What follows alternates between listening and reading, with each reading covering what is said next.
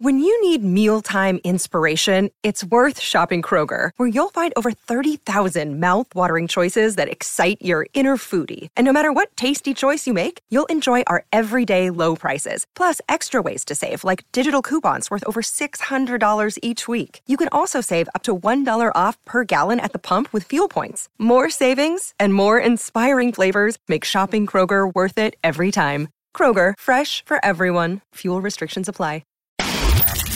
This is the Game Misconduct Podcast with Don LaGreca. And welcome to the Wednesday edition of Game Misconduct. I am Don LaGreca. I am here at Rogers Arena in Vancouver, British Columbia, home of the Vancouver Canucks. Tonight the Canucks will take on the Rangers. Blue Shirts looking for their 6th consecutive win.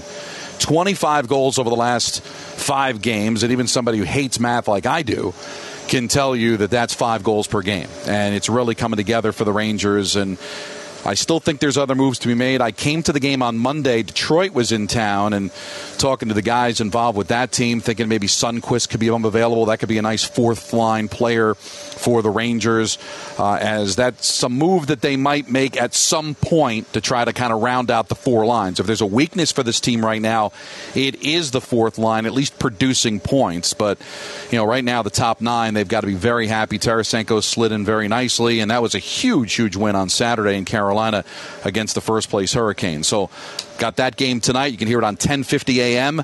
ESPN Radio, so we're looking forward to that. As far as last night's concerned, what a win for the Devils in Columbus against the Blue Jackets, as Graves scores with 1.4 seconds left in regulation to win it, to avoid overtime. And the Devils right now just continue to play well. They're 3 points back of Carolina for first place in the Metropolitan Division. Both teams have 53 games played.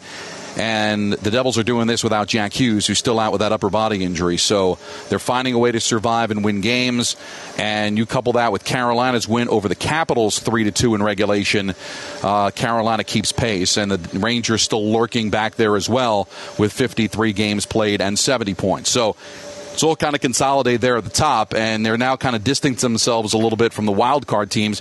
Pittsburgh had a win, so they now have 63 points, so there's a little bit of a distance there. Capitals lost that game to Carolina. Our condolences to Alexander Ovechkin. His father had passed away, so he did not play in the game last night. If you remember them winning the Stanley Cup and him handing the cup to his father, so he's kind of been a part of it, so you really feel bad for him. So our condolences go out to him. Not sure how long he'll be out of the lineup. Not in the lineup last night. And the Caps are the team that is teetering right now in the Eastern Conference. They've got 62 points, just a 1-game lead over the Islanders. They do have a game in hand on the Islanders. The Islanders, they lost their game in a shootout against Ottawa. We'll get that in just a second. So if you're looking at a team to worry about, it might be the Capitals. They're getting healthier. They obviously get Ovechkin back from that. Backstrom's been playing. Wilson back as well. But if you Pittsburgh, because they've only played 53 games, 3 games in hand on Washington, 4 games in hand on the Islanders, 4 games in hand on Florida, you figure that they're in pretty good shape because of all the games they'll play, while the other teams that are chasing them are idle. The Pittsburgh Penguins are in good shape. The Capitals are a team I circle that we'll see what they do at the deadline coming up on March 3rd. They're going to probably have to do something. Islanders have only 4-4-2 in their last 10. Things have kind of slowed down for them since the Bo Horvat acquisition, so they've lost a couple in overtime, not been great as of late, and they're missing some opportunities. Again, 57 games played, the most in the NHL, so they're going to be sitting around twiddling their thumbs while a lot of other teams are playing. We mentioned the Islanders losing that game 3-2, and they did everything they can. Mandelaise made his National Hockey League debut, and he made 46 saves, and that's got to just drive you crazy. If you're an Islanders fan, you're going up against a kid making his National Hockey League debut, and he throws 46 saves up there. I wonder if it's like baseball. You see it in baseball sometimes where you get that pitcher nobody's seen before, and he pitches a gem in his debut because there just isn't a scouting report on him. I wonder if that happens in hockey, where you just don't know how to shoot at a guy. There isn't a lot of work that you can do on him video-wise, and I wonder if that just caught the Islanders by surprise, or just the fact that the Islanders are just not a team that is known to finish, even with the Bo Horvat deal. But 48 shots on goal should be enough to win you a game. Didn't. They do earn a point, but that could certainly come back to haunt them at some point. Hey, it's Kaylee Cuoco for Priceline. Ready to go to your happy place for a happy price? Well, why didn't you say so? Just download the Priceline app right now and save up to 60% on hotels. So whether it's Cousin Kevin's Kazoo Concert in Kansas City, go Kevin, or Becky's Bachelorette Bash in Bermuda, you never have to miss a trip ever again. So download the Priceline app today. Your savings are waiting. Go to your happy place for a happy price. Go to your happy price, Priceline. Another day is here, and you're ready for it. What to wear? Check. Breakfast, lunch, and dinner? Check. Planning for what's next and how to save for it? That's where Bank of America can help. For your financial to-dos, Bank of America has experts ready to help get you closer to your goals. Get started at one of our local financial centers or 24/7 in our mobile banking app. Find a location near you at bankofamerica.com/talktous. What would you like the power to do? Mobile banking requires downloading the app and is only available for select devices. Message and data rates may apply. Bank of America N.A., member FDIC. Panthers lose in St. Louis to the Blues. They just can't afford to lose games, especially when you're going up against a St. Louis team that's kind of thinking about next year. Barbashev had 3 points for St. Louis. So Florida's got to get their act together as Knight just did not play well, facing just 27 shots and giving up those 6 goals. Jets fight back. The last team in the National Hockey League not to play in a shootout. They get the 3-2 win over the Kraken. The Bruins fight back as they usually do. Look like it was just another one of those, they're just mailing it in against Dallas. No. Even if they're not on, they find ways to be able to win games. They were down in the third in this one, and they were able to get the tying goal from Zacha midway through that period, and then it was Pasternak with the game winner in overtime as the Bruins win again. Maybe the best game of the night was in Colorado between the Lightning and the Avalanche, rematch of the Stanley Cup Final, and the Lightning win that game by the final score of 4-3. Again, low lead safe in the National Hockey League. Lehkonen and McKinnon had given Colorado a 2-0 lead midway through the second period, but it was a goal by Kucherov. Then Cirelli scores to tie it at 2 early in the third.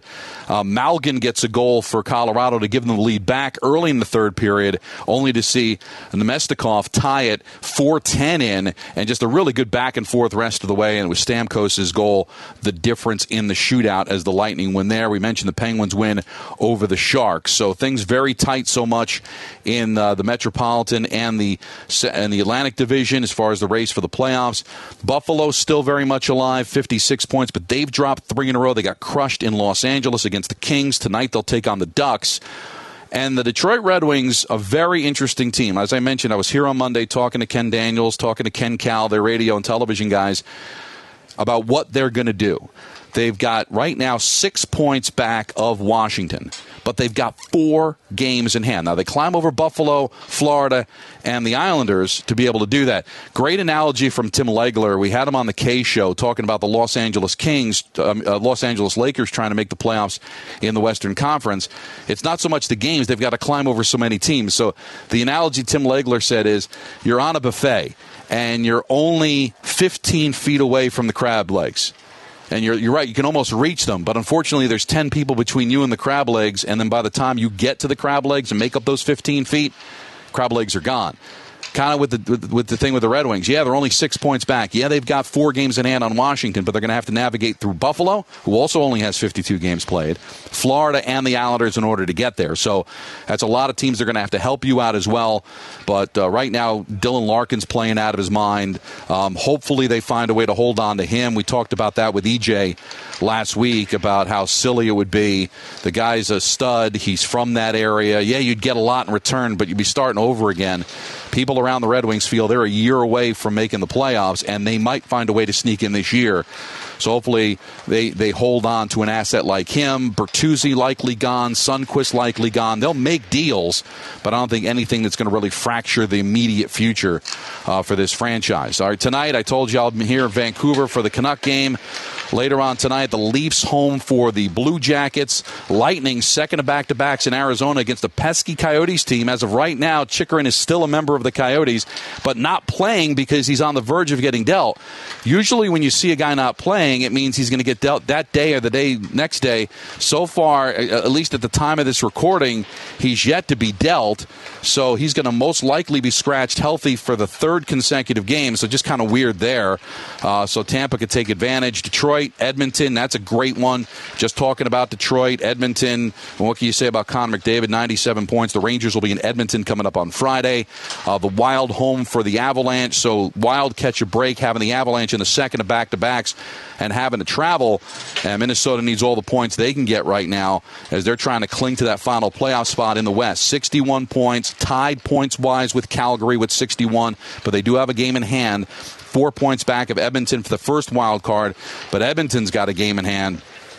Boy, it's going to be a lot of fun down the stretch. And Buffalo just needs a win in Anaheim against the Ducks. Buffalo's dropped 3 in a row, really missing an opportunity here to be able to make up some ground. They got all these games in hand, but they can't seem to take advantage of it. And now you're taking up a Duck team that's thinking about next year. Boy, I'm about ready. Maybe not statistically, but I'm about ready that if Buffalo doesn't win tonight in Anaheim, you almost want to put them to bed. That just wouldn't be good enough. A fourth consecutive loss with all these opportunities to make a run really would be tough. All right, let's close it out with your tweets at Don LaGreca, hashtag game misconduct. Donnell Weaver says, what up, Don? This is a local hockey question. The Islanders got Horvat. The Rangers got Tarasenko.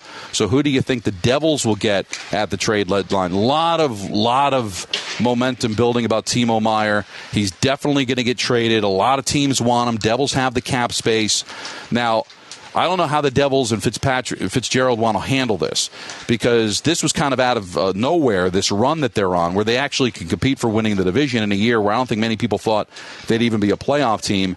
Do you want to wait until Meier becomes a free agent, or do you want to try to get him for the run? I think you take advantage of the situation you're in.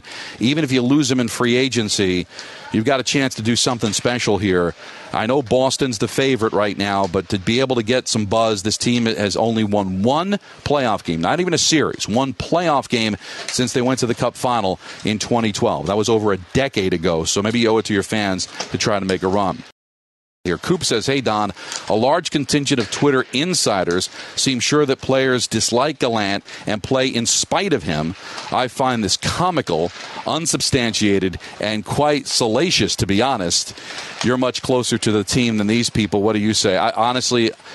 I've heard nothing about that whatsoever. Zero. And there's nobody that defends his players more than Gallant does publicly. He has defended Lafreniere and his struggles earlier in the season. He defended Kakko.